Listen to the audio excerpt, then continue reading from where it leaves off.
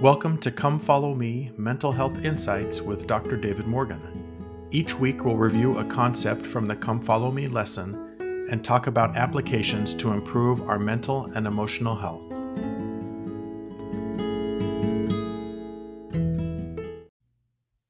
Hi, welcome to episode 16 of season 2. This week we're studying Matthew chapters 15 through 17 and Mark chapters 7 through 9. And there's several principles that stood out to me in these chapters. But as I was thinking about that, it's interesting how these important lessons took place just in the normal course of events in the Savior's life. And when we examine those events closely, we can find truths that help us guide our lives as well. So it made me wonder what lessons are being taught by our own lives. As we look at the Savior's life more closely, we see all these amazing lessons.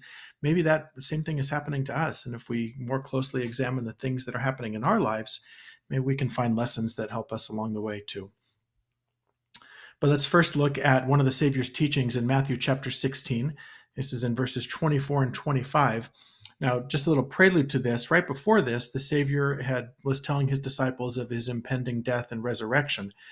Peter basically said, Lord, that's never going to happen to you. No terrible thing like that should ever happen to you.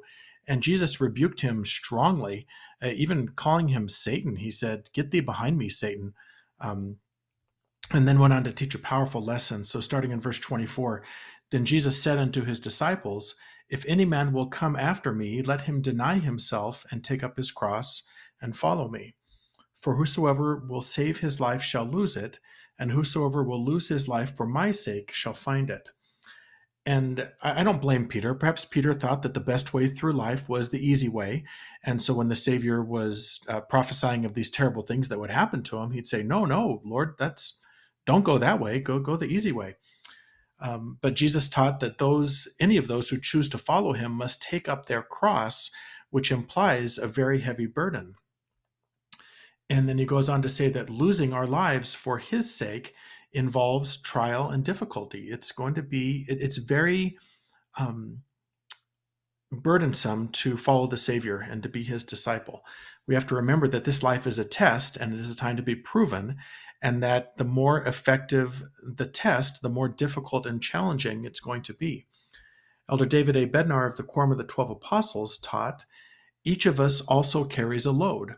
Our individual load is comprised of demands and opportunities, obligations and privileges, afflictions and blessings, and options and constraints.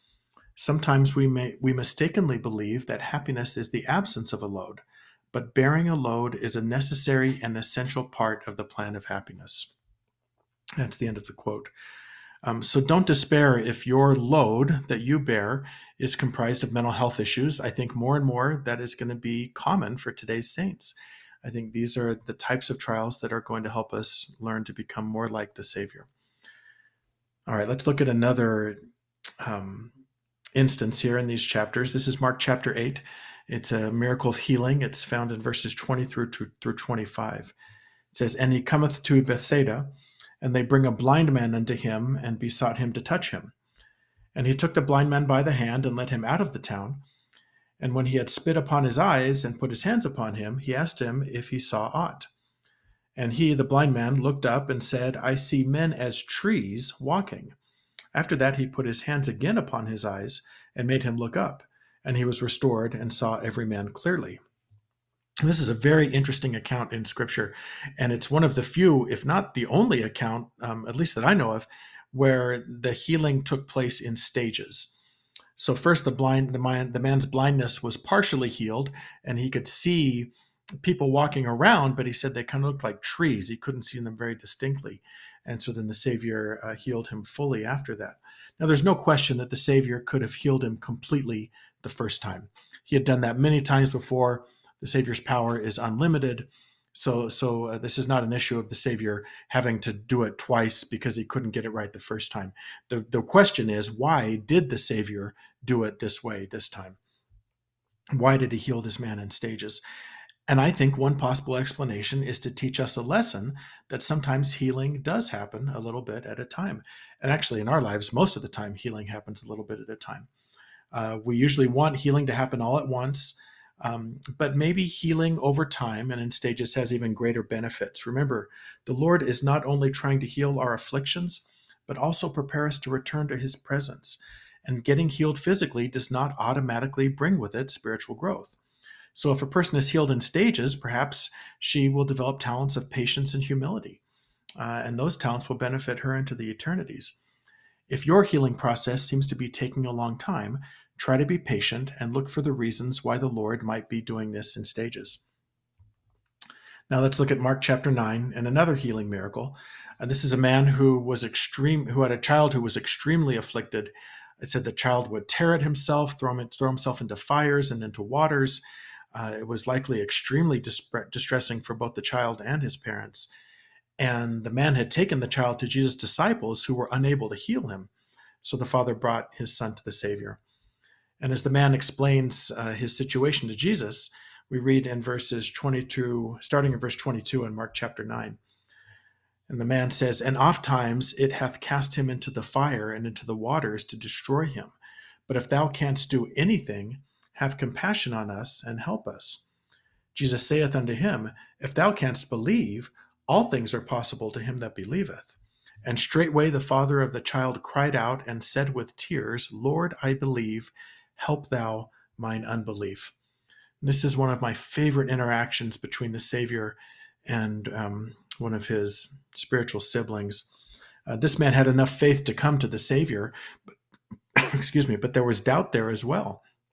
There was belief mixed with unbelief.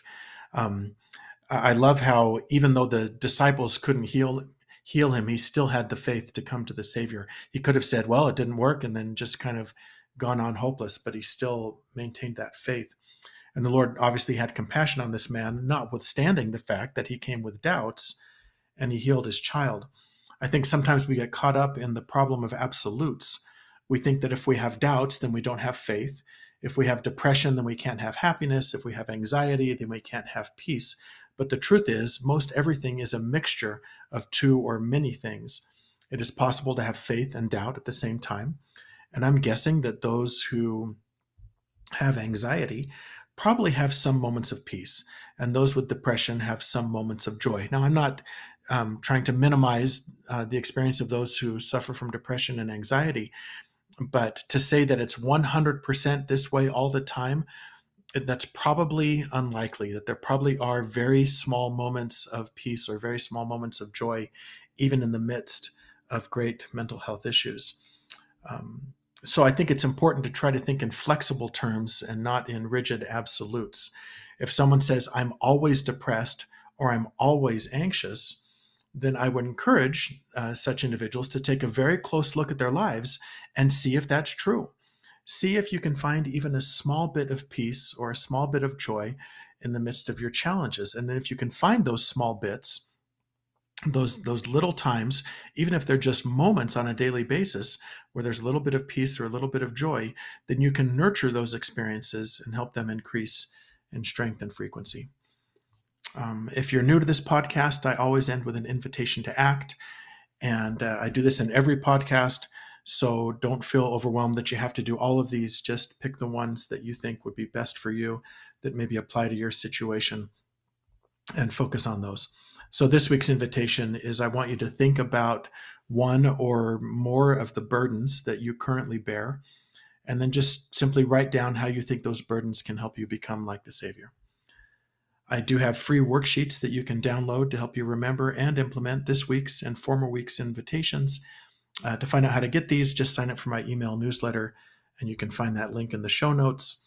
Also, if you haven't subscribed to the podcast already, I invite you to do so you can access new episodes each week. And please share this with people that you think it might bless their lives.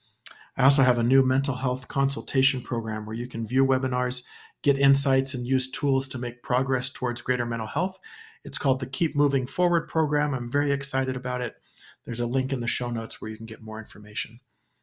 Thanks for listening, and until next time, this is Dr. David Morgan reminding you that change is possible, but change requires action, and to always keep moving forward.